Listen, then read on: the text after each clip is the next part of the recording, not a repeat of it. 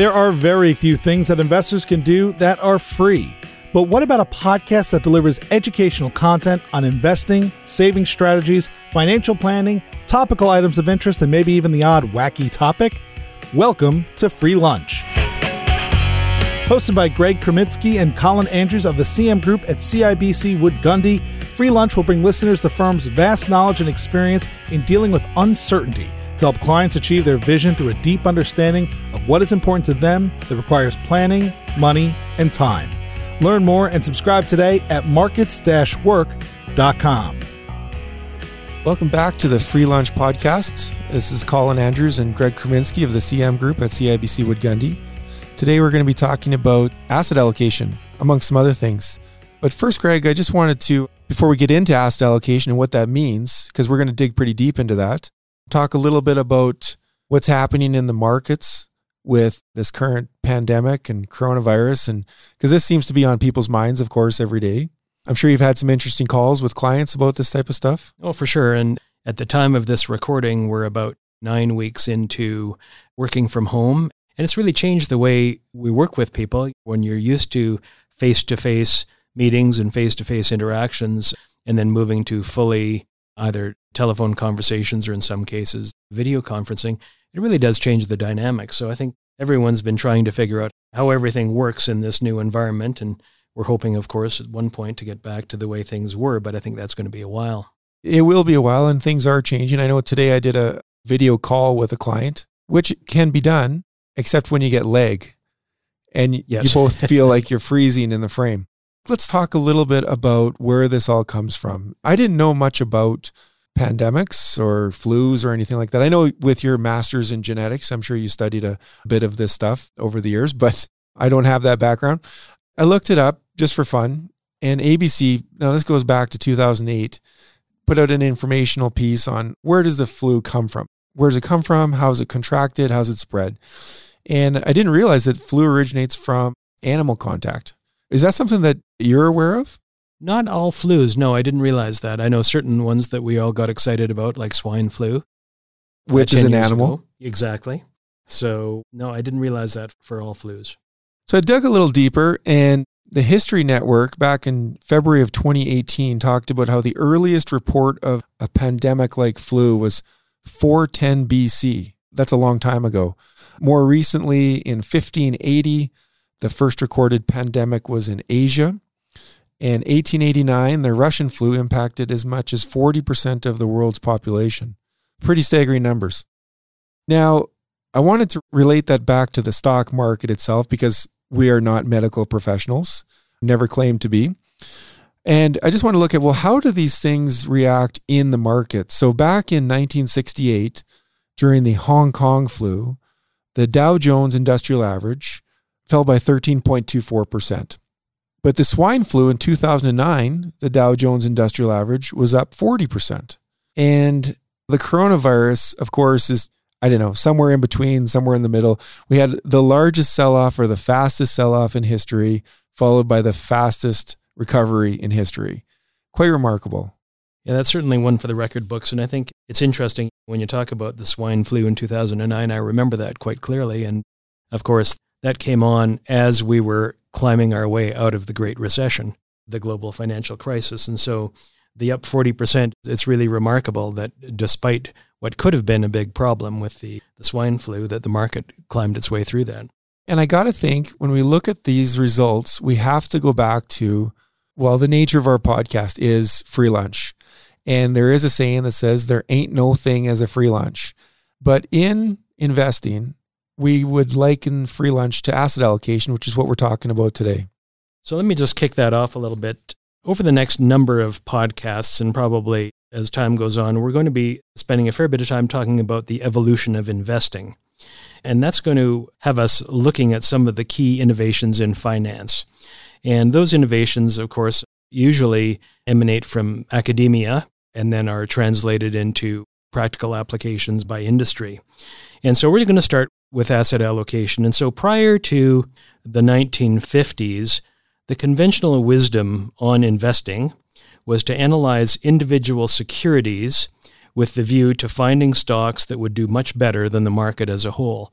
And so that securities analysis is normally attributed to Benjamin Graham, who wrote a book, Security Analysis, with David Dodd back in 1934. And that was seen as being the guide to how to select securities, value securities. And that was the way that most portfolios were built. When I say portfolios, usually these portfolios only had a very few stocks because prior to the 1950s, the goal was to maximize returns by concentrating holdings in just a few stocks that were seen as being great potential winners. And diversification was actually seen as undesirable at that point because it would water down the excess returns that you were hoping for by picking just a few stocks that you expected to be winners. So the first innovation in finance came in 1952 when Harry Markowitz, who was subsequently awarded the Nobel Prize in Economics, developed what became modern portfolio theory. And what that theory did was show that diversification of asset classes could reduce risk without reducing expected returns. Now, hold on, Greg. Let's talk about that a little bit about what are the typical asset allocations that investors would be looking at? So when we talk about asset classes, an asset class is just basically a group of securities that behave similarly. And so the typical asset classes that we talk about in our business would include stocks, which everyone is familiar with, shares of companies, bonds, and cash. So those would be the three primary asset classes that we talk about and look at. And then there are also alternative asset classes, which would be things like commodities, real estate investment trusts, foreign currency, private equity, infrastructure. And it could get down as far as some people even use things like collectibles, art, things like that. But primarily, the kinds of portfolios that we deal with typically would have stocks, bonds, cash, and real estate as the primary asset classes. And the key thing about selecting different asset classes is that what you're looking for are different types of securities that will behave differently in different market situations, meaning that their correlations are not perfectly positive. So again, what that means is that if you have two different asset classes and every time one went up by 10%, the other went up by 10%, then there would be no purpose in diversifying because the performance of each asset class would be identical. But what Markowitz did was look at the correlations between different asset classes and finding that stocks don't behave exactly the same as bonds. They're not perfectly correlated. By combining those asset classes together, you could create a portfolio that was efficient. And what an efficient portfolio is one that achieves either a specified rate of return with the lowest possible risk or a higher return for the same level of risk. And so that was really the basis for what Markowitz called the efficient frontier.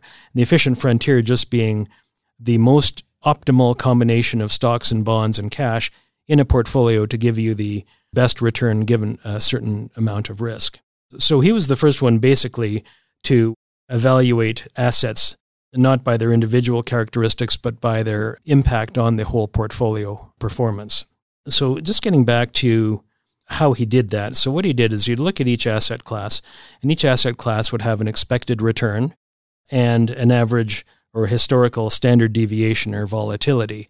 And so when you look at the average returns of stocks, let's say over a long period of time, they'll have an average return, let's pick a number, 8%, and then they'll have a standard deviation or volatility, meaning that the odds of getting 8% in any one year are quite low, and the variability around that 8% could be quite high, maybe 15% a year, something like that.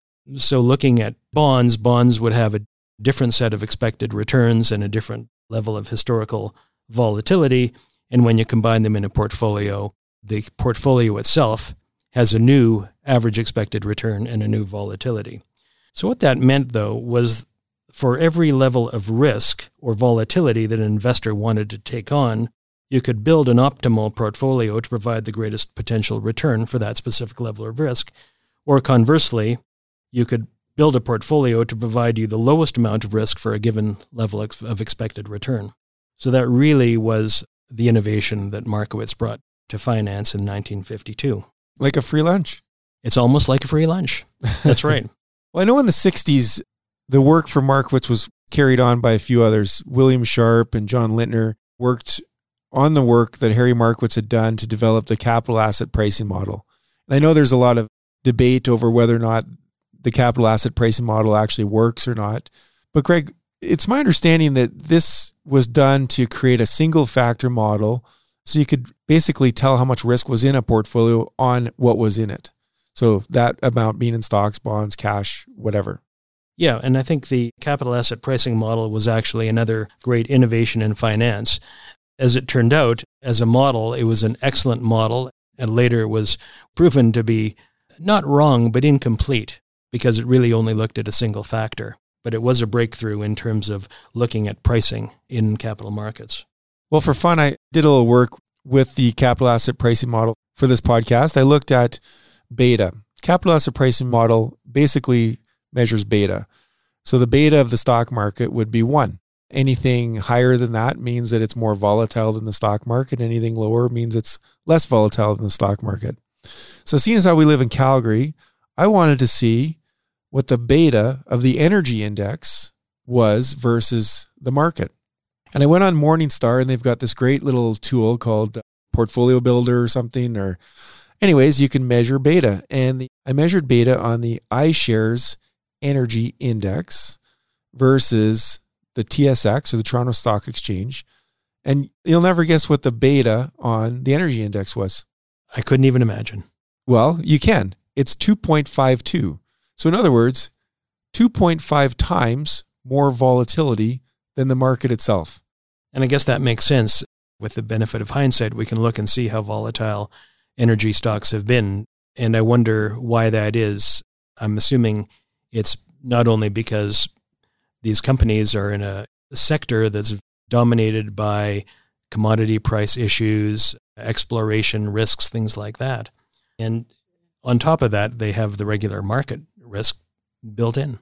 Yeah, so that'd be like the systematic risk of just being invested, which I guess if you're just invested in the TSX as a whole, your beta would be 1. Or if you're invested in the S&P 500 as a whole, your beta would be 1. So just the systematic risk of being invested. And what we're talking about here is the non-systematic risk of being concentrated. So going back to what you were talking about earlier, the early days where investors would hold 1 to 5 stocks, they must have had a pretty high beta. Absolutely. And I think the thing about beta is that being a measure of volatility, what it does, it's not a guarantee of a higher return. It allows the potential for a higher return while offering also the possibility of a much worse than average return. Well, wait a minute. Because we always hear people say, but it's higher risk, so I've got a higher return. That's kind of a misconception. I always try to remind people that by taking on more risk, you're not guaranteed a higher return. If you were guaranteed a higher return, then there would be no risk. So by taking the risk, all you're really doing is giving yourself the potential to capitalize on that higher return. But risk is two-sided, and of course, you could expose yourself to the risk of a higher loss as well. Interesting. I was looking at non-systematic risk as well and thinking about it.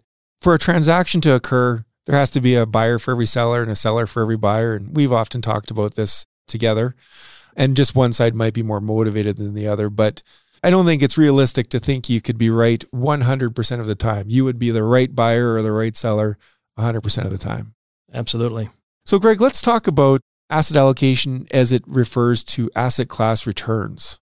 One of the questions people might ask is, well, why would I want to own a portfolio of multiple asset classes? So, for instance, let's assume that stocks, well, we don't have to assume it, it's a fact. Stocks have obviously higher volatility and they have higher expected returns, not only based on historical analysis of the data where there is a premium for equities, holding equities over other asset classes like bonds or cash. And just maybe as a side note, the reason when you think about it, well, why would stocks be expected to have a higher return than bonds or cash? And the reason comes back to basic capitalism, and that is that investors would expect to have a higher return by taking the risk of investing in shares of a company as opposed to bonds issued by a government or even issued by the same company. And so there's an expectation, if you're a stock investor, that you will have a return that's more in line with the risk you're taking. If there was no expectation of a higher return, then nobody would take the risk of investing in stocks. So the point being, well, if stocks have higher expected return, why would you want to have bonds or cash or real estate in the portfolio over the long run? And I guess there's a couple answers to that. One being, even though stocks are expected to have higher returns in any 1 year, there's absolutely no guarantee that they will provide a higher return. And in fact, just with probability, even over 5-year periods of time, there may be 5-year periods where stocks do not provide a better return. So that's number one, is just because you expect it doesn't mean you get it.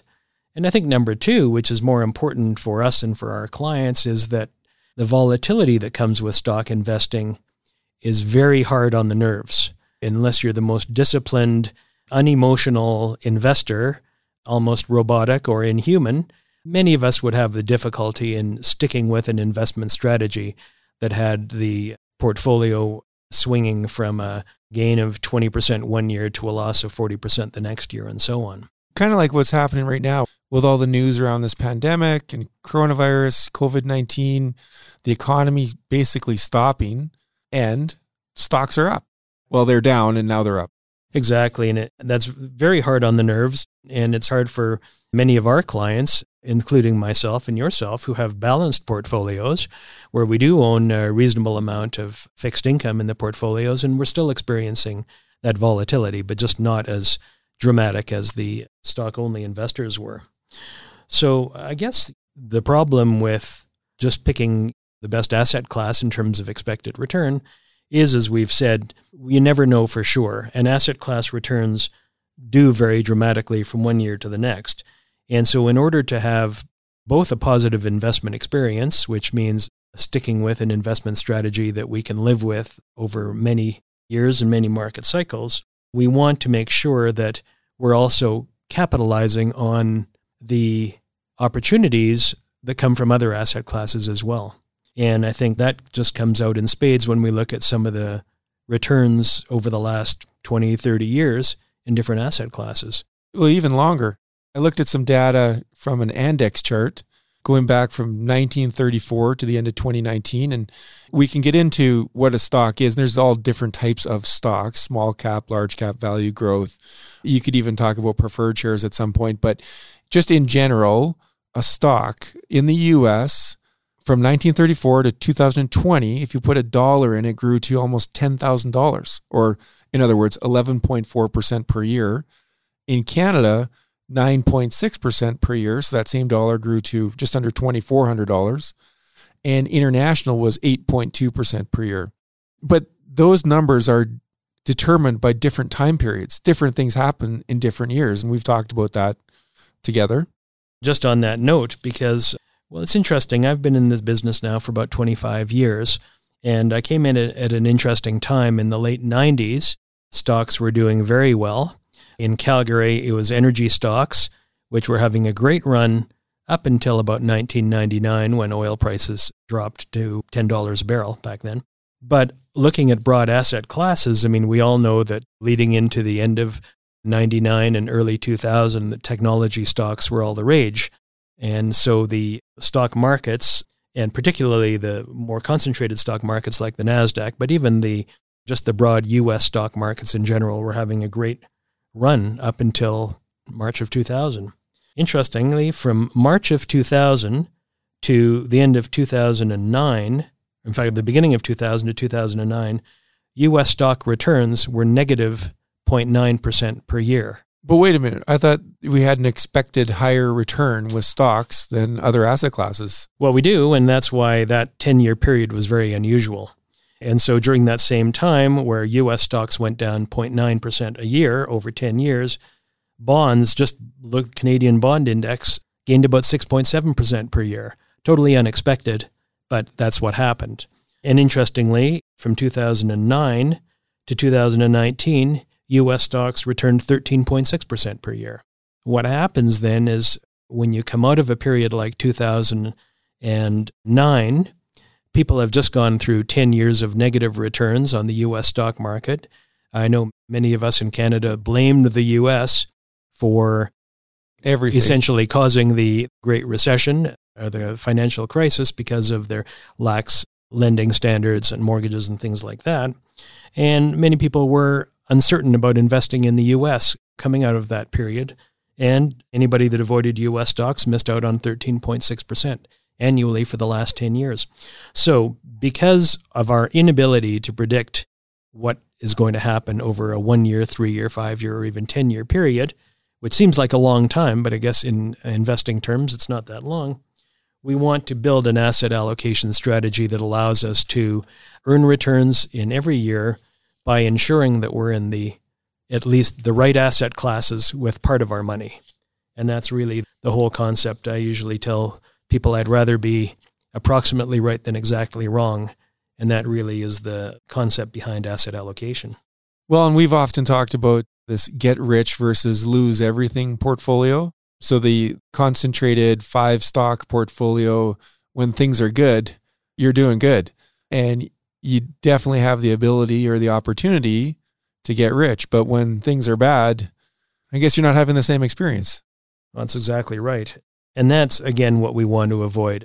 I guess for all of us, the goal would be to, if you could have perfect market timing, you would be able to adjust your portfolio every year or every time it looked like something different was going to happen, and you could perfectly time your way into and out of different asset classes. But of course, we can't do that. And so there's a number of different strategies or different asset allocation strategies that we'll talk about in future podcasts. But there's a few different ones out there. We stick to the first one, but there are others. And so the first strategy that we use is what we call strategic asset allocation.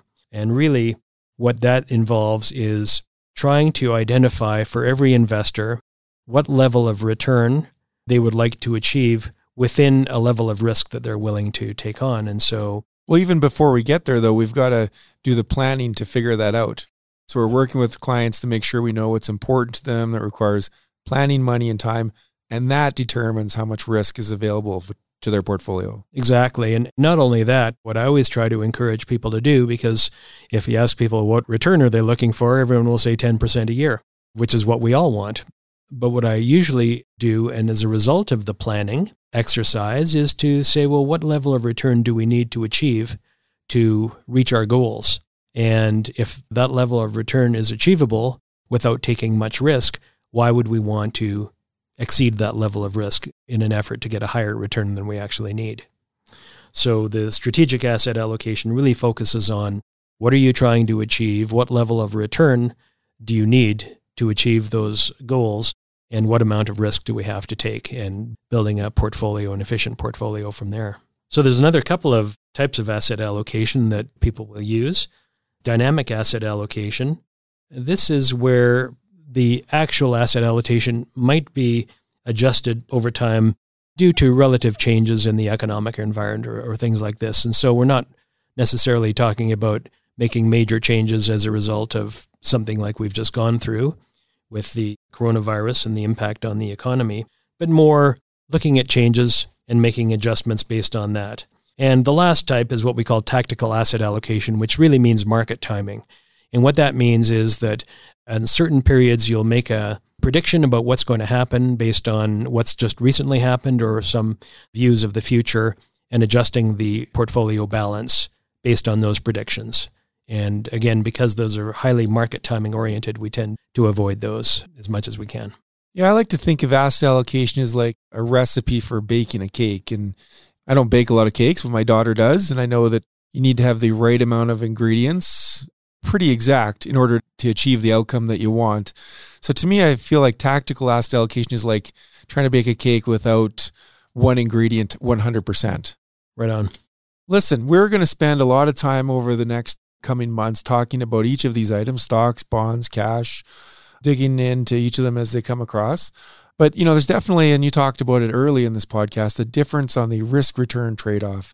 And I think it's important that investors understand what that risk-return trade-off is for them. And it's very different. Everyone has their own goals and their own ability to withstand risk or volatility in their portfolios. This is kind of a funny segue, but I recently read a book called A Gentleman in Moscow, and I know you started reading it, Greg, because I gave it to you. In the middle of it. That's right. You bet. And talk about a risk-return trade-off. I won't spoil it for you, but written by a guy named Amor Towles. I don't know if I'm pronouncing that correctly, but Mr. Towles actually worked in finance before becoming an author and now is a 100% author. So I'm not sure what his role was in finance, but he claims to have worked on Wall Street.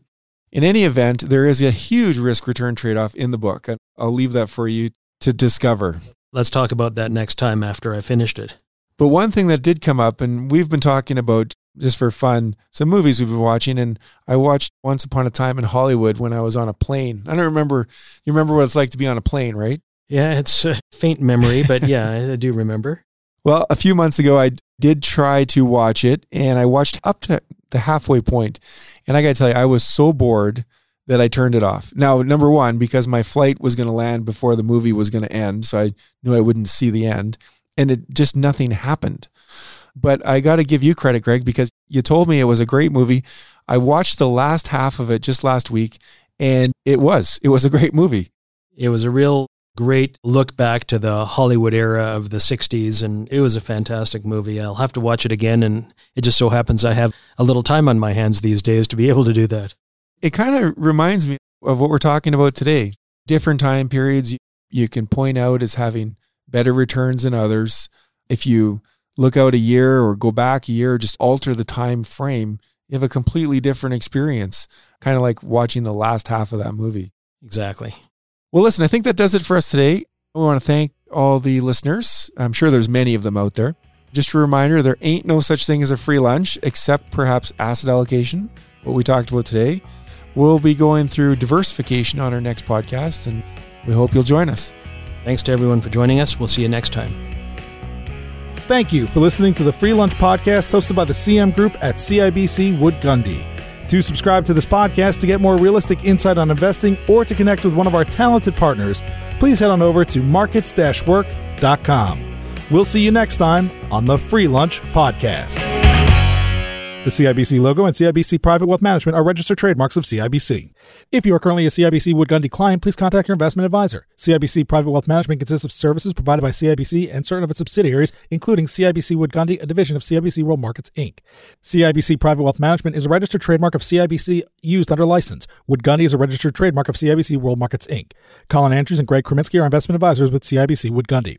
This information, including any opinion, is based on various sources believed to be reliable, but its accuracy cannot be guaranteed and is subject to change. CIBC and CIBC World Markets, Inc., their affiliates, directors, officers, and employees may buy, sell, or hold a position in securities of a company mentioned herein, its affiliates or subsidiaries, and may also perform financial advisory services, investment banking, or other services for, or have lending or other credit relationships with the same. CIBC World Markets, Inc. and its representatives will receive sales commissions and or a spread between bid and ask prices if you purchase, sell, or hold the securities referred to above. CIBC World Markets, Inc. 2020.